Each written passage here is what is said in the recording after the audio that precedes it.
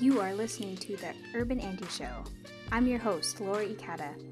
This show talks about important Native issues and highlights guests that are representing Native people in a wide variety of careers.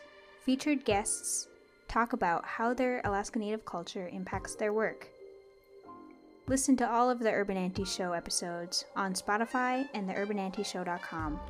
Like our Facebook page and follow the Urban Anti-Show on Twitter to stay up to date on future episodes.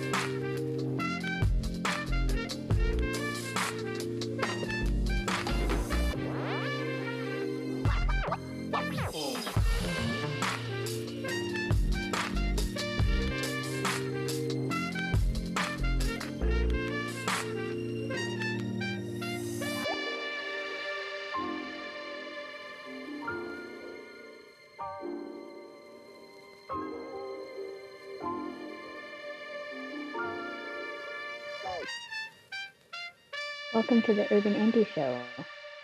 I am your host, Laura Ikata. Today on the Urban Anti-Show, we'll have Daysha Gunther and Martell Hesketh. They are both evaluators at the Urban Indian Health Institute. Thank you for listening. Be sure to like the Urban Anti-Show on Facebook, follow us on Twitter, and on Instagram.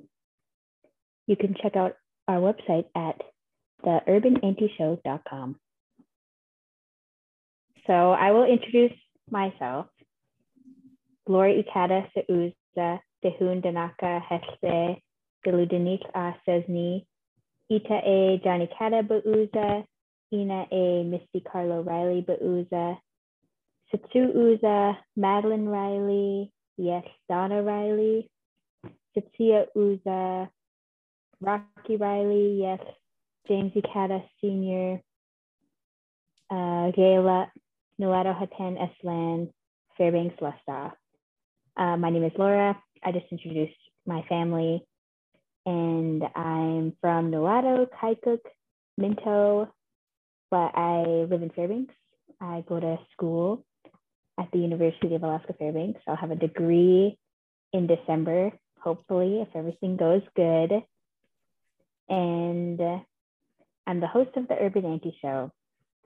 Do one of you want to start with your introduction? Yeah, so hi, my name is Daysha Gunther. My Yupik name is Atuk Dish. My mom's side of the family is from Kangdiganak, and my dad's side, they were descendants of European settlers in New Jersey on Lenape land. Before moving to California on Chumash lands, where my dad grew up. I was born in Bethel and raised in Anchorage until I was about 10. Then we moved to the Seattle area on Coast Salish lands. And I've been in Seattle on Duwamish lands for over a decade now. Tansei, my name is Martell Hesketh. I am a member of the Michel First Nation from Treaty 6 territory in Canada. We are Plains Cree and Mohawk from Ganawake. My grandma was Julia Calahoo and was born on the reserve and moved to the coast, to Coast Salish lands when she was young, where she met my grandfather, who was a white settler. And I grew up on Lummi and Samiemu lands in Northwest Washington. I moved to Seattle about 5 years ago. So I've been living on Duwamish lands down here for about 5 years and working at Urban Indian Health Institute for about 3 years. Cool. Very cool. And can you talk about how culture has influenced you while you were growing up and how it influences your life today? Go ahead, Martell. I'm still like catching my breath. Okay, yes, I'm happy to share. So for me personally, I grew up like physically really far away from my traditional lands. When my grandma moved out to the coast when she was young, I had the chance to go back and visit a few times. And it wasn't really until college where I got to like feel like I was a part of a Native community and really start to learn about my own culture in that way. I went to Stanford University and there is like a fantastic Native community there. They host the biggest student powwow in the country every Mother's Day weekend. And that was the first time I got to go to a powwow was when I was a student there. And I just had that feeling. I think that I've heard a lot of Native people express is like, it feels like your heartbeat. So that was sort of the beginning, I guess, of really learning about my own culture because of residential schools. My grandma never learned Cree, which her parents would speak, but because, they'd been forced to go to residential school, they didn't teach her on purpose. So a lot of my like cultural learnings has been from really awesome urban Native communities, which is why I love getting to work to serve urban Native folks because I have been able to learn so much about myself through being a part of these communities. So yeah, and I'm definitely still in the process of learning and growing and have taken a couple Cree classes, which have been fun. And, going on that journey like with my cousin and some of my relatives as well. Yeah, so I did like some berry picking, fishing, and what my mom called egg hunting. I remember doing a steam with Native women in Kong when I was really young too. And I had a lot of access to subsistence foods when I was living in Anchorage, like seal oil, salmon, caribou, herring eggs, berries. And I still had pretty good access after we moved down here because our relatives are like really so generous and would ship down all the good medicine every once in a while. And actually I brought some home when we came up there for the Indigenous Evaluation workshop. But a lot of what Martell said really resonates with me too. Like I felt pretty disconnected after moving. And building community at the Urban Indian Health Institute has done a lot to restore that sense of belonging and who I am as a UPIC woman. Thank you. Yeah, I share a lot of the same experiences too. I was raised in a small village, but now I spend most of my time in the city, and so it can be hard, like having a cultural connection. But there's definitely a lot of Native people to connect with, and there's still we still have potlatches and stuff in the city and places where we could connect. And it's really important to have those spaces. So Martell, do you want to start by talking about your educational background? You can talk about the degrees you have and how you chose them. Yes, I'm happy to. So as I mentioned, I went to Stanford for my undergrad, which was never a dream school to me. It was like actually a really big surprise that I got in. But I was really grateful for the knowledge I was able to gain there. I knew I wanted to study biology and ended up majoring in human biology with a focus in community health. Initially, I was really interested in like infectious diseases, which I still am. I just think they're so fascinating and weird. And like there's just so much like history tied in with them too, like social and political. But I ended up taking a community health class at one point in order to volunteer at this free clinic. And that community health class was the first time that I really learned about social determinants of health in any substantial way. And it just made me so mad. I was just like, oh, what is wrong with this place? Like, I need to be doing something to fix this. So that's what really got me interested in learning more about like community health and thinking about health on, I guess, like a more macro level.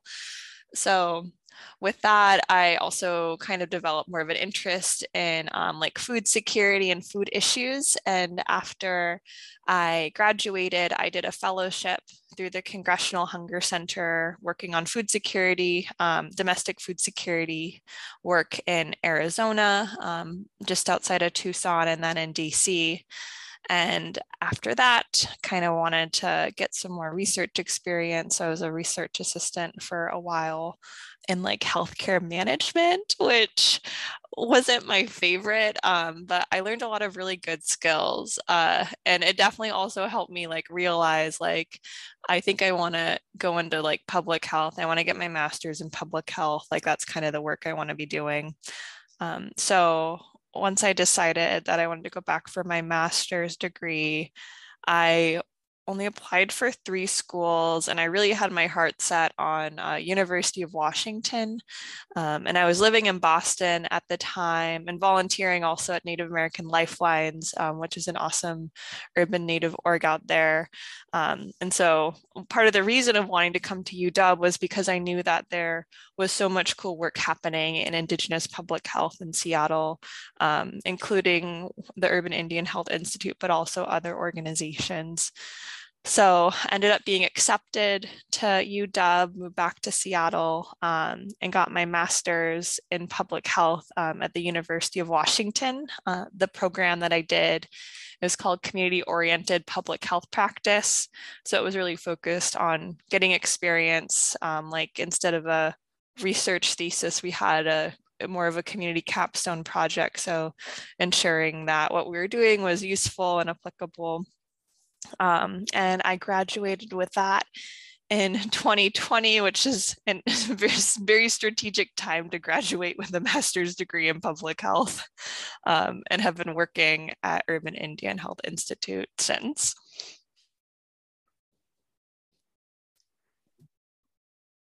Yeah, well, I started out interested in becoming a doctor because I'm interested in biology and health. And I went to Seattle Central Community College to get my Associates of Science in Biology.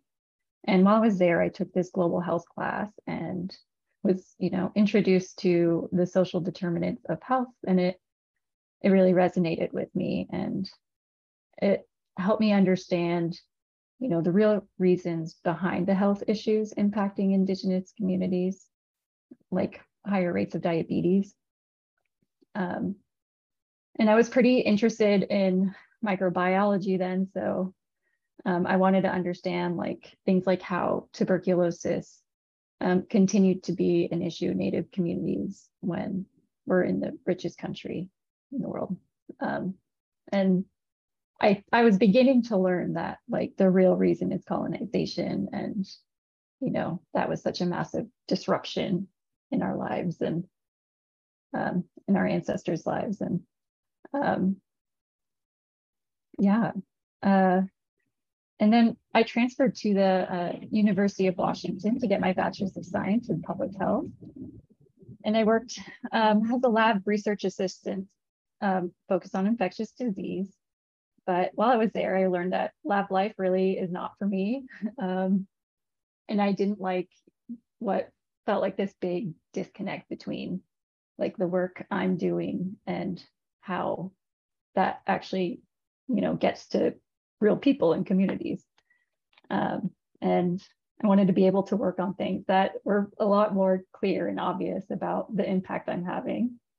And I was growing more and more interested in how policies have such a strong influence on our health.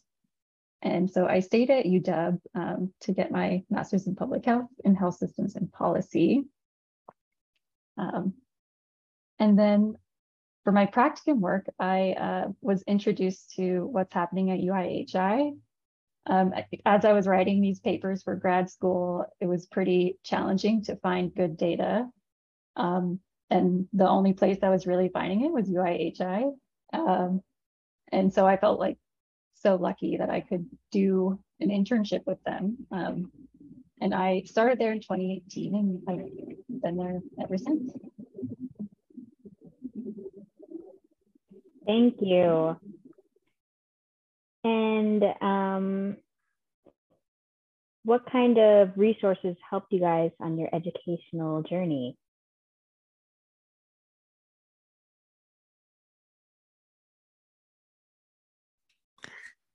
I think for me, some of the resources that helped me most was finding good community and whatever.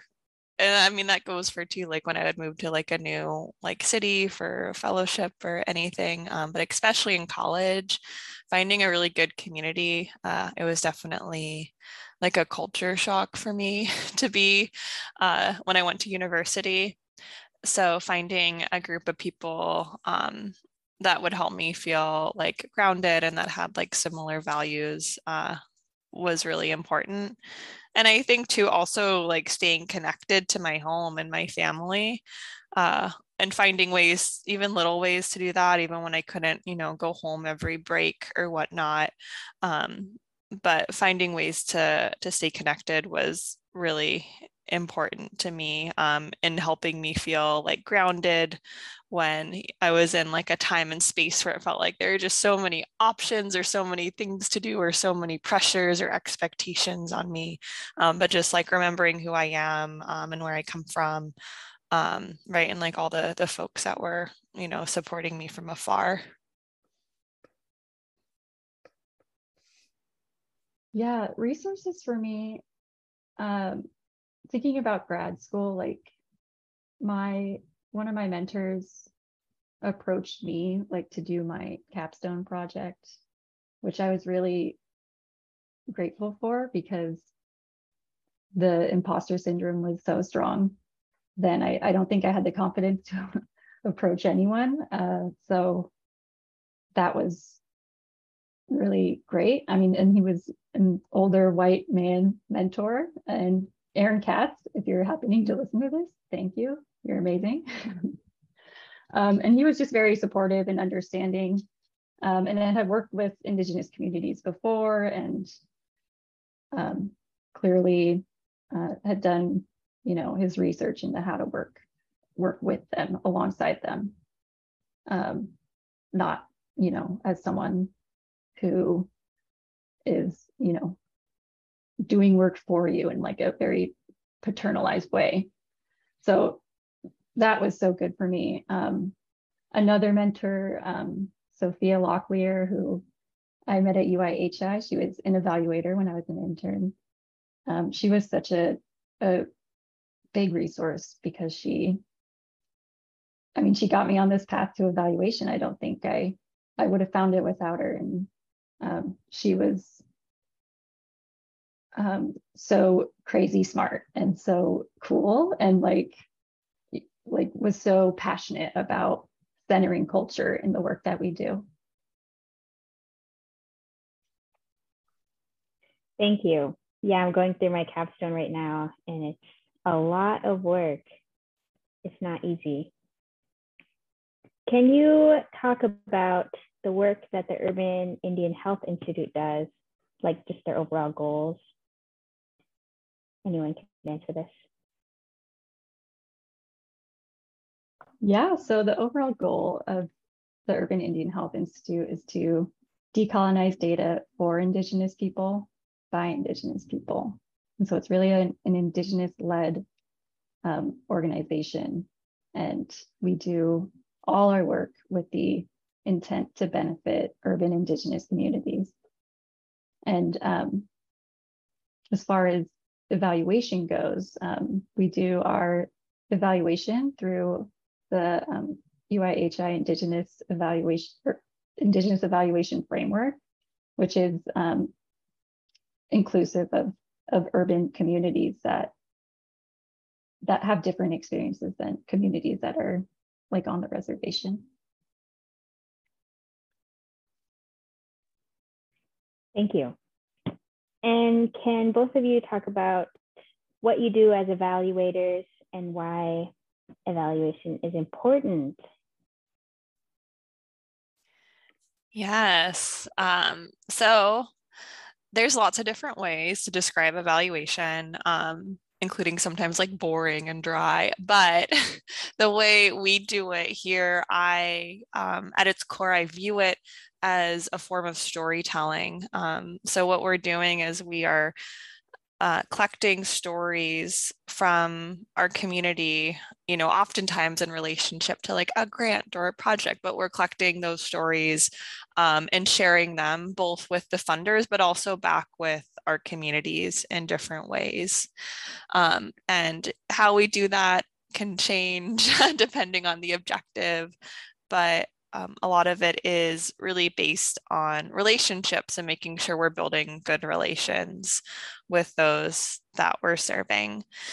So day to day, sometimes it looks like sending out some surveys, but other times it can look like asking our interns to share a piece of art that represents what they learned during their summer at UIHI. So there's all different ways that we work to do evaluation, but at its core, I really view it as a form of storytelling and recognizing that Indigenous people have always collected data, they've always done evaluation and research, and it's always been to benefit the health and well-being of our communities. Do you have anything you want to add, Daysha? No, I think Martell covered that fantastically. Cool. Yeah, I was in your workshop at the Alaska Indigenous Research Program, and it was so fun, and I learned a lot, and I realized that I do a lot of evaluation. In my undergrad research, we collect stories, and we analyze them, and we share them back with the community, and we do a lot of surveys, and we have youth create digital stories. And pretty soon we're going to have adults and elders create digital stories. And then we're just collecting a lot of stories. We just did a bunch of interviews this summer, and it's really fun to listen back on those and just pull out themes and things that are like important to them. So yeah, I learned a lot in your workshop, and it was really fun. Well, we'd love to hear that. Yeah. And I'm so excited to hear that, like, I feel like one of the biggest takeaways is like, you already do evaluation, you're an evaluator. Like, yeah. I'm so glad to hear that. Like before the workshop, you asked, have you guys evaluated before? And then everyone was like, no. And then after, it's like, actually, we have done evaluation before. Yeah, and that's like the best part of the workshops is like when someone like comes back the second day and they're like, I realized I've been doing this my whole life. We're like, yes, you have. Yeah. And you said Native people have been doing evaluation for a long time. Can you give some examples of that? Yeah, when I think about like my grandpa, Atik, who I'm named after, he was a kayak builder, and well, first let me just say, like, living in the Arctic, that takes a lot of evaluation of like what's going to keep you alive through extreme conditions, right? So and like my ancestors, part of that was building kayaks. So this was, they would collect driftwood, and they would form it by putting it in their teeth and like pulling down the stick and shaping it like that. They didn't use heat. They would, build these custom for the kayaker. So they would, use their body parts to measure how they could build this to make it fit their body exactly. And so like by building these kayaks, we could, hunt, fish, and, feed our community. And it was done with the intent to take care of the community. And I often think about some of the boats that my own ancestors built. My Mohawk ancestors were participated in the fur trade, and that's how they kind of ended up further west in Canada. And it's because they were the best at navigating all the waterways, because they had the best boats. And the reason they had the best boats, which were the birch bark canoes, was because of all the data that they had collected over generations and passed down that knowledge and stories and teachings, right? Like if you think about the amount of trial and error my ancestors probably went through to develop those like canoes, to figure out, which wood could be shaped the best for the frame, how to harvest birch bark so that it would come out in one long piece, how to work with spruce gum to patch the sides and make it waterproof. It's incredible. And these canoes, when they were empty, they could just be carried by like 4 adults. And when they were full, they could hold like thousands of pounds of cargo. So just the technology that our communities developed, and not only developed, but preserved and improved upon over time, are all just incredible examples of evaluation, research, engineering, kind of, whatever you want to call it, that process of collecting data and acting upon it too is key. Thank you. Those are great examples. And there's just like so many examples I could think of now that you guys bring it up. There's like how they made spears and how they caught fish. There's just a bunch of creative ways that the Native people were just like inventors and researchers, and a lot of people don't think of it that way. So where can people learn more about how they can do their own evaluations for their programs, or where can they learn more about evaluation workshops?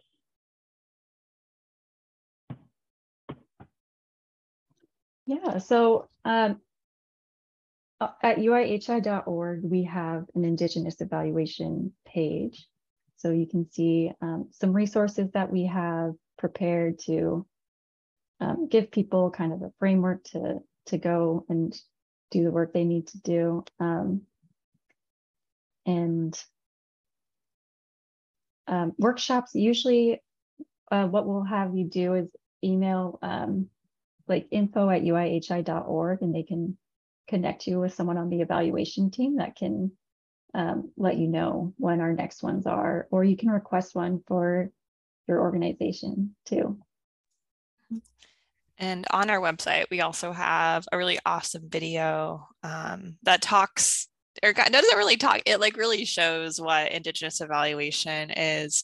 And it's featuring our Chief Public Health Officer, Dr. Rose James. She's Lummi and Duwamish, and so it also has some master cedar weavers from Lummi featured in the video as well, and it's really beautiful. So I encourage anyone that's curious about learning more to also check out that video on our website. Thank you. Do you guys have anything else you want to add or put out there into the world? Any advice you have for young people? I think some advice I would have for young people is you don't have to know exactly what you're doing. Like I wasn't in college and like, I want to be an evaluator, right? I didn't even know what that was. Like I didn't really learn what public health was until the end of college. So, it's okay if you don't know, you know, exactly what you're going to do. But, you know, a lot of folks maybe have a broad goal in mind or wanting to help their communities in any way, you know, in some way. So I just encourage people, like, you know, you don't have to be set on one thing, but explore your gifts and discover, you know, what you enjoy, like, you know, what maybe feels natural to you. Some things won't, but you can work on those too. And so don't be afraid to explore and try new things and try new careers. Who knows, maybe you'll be an evaluator or something else that's like cooler. Yeah, and if you end up on a path that you didn't see yourself on, like, it can be easy to think of that as a failure. So like, as I was learning that being a doctor just wasn't going to be for me, that was something that I struggled with. So, you know, just really have a positive mindset about what works for you, what doesn't, and you know, be a little bit realistic about what the job would be, you know, what the career would be, and if that aligns with who you are and how you function and what matters to you. Thank you. Well, that's all the questions I have. And it was nice talking with you ladies. Yes, thank you for inviting us, Laura. It was fun to chat. Yeah, it was fun.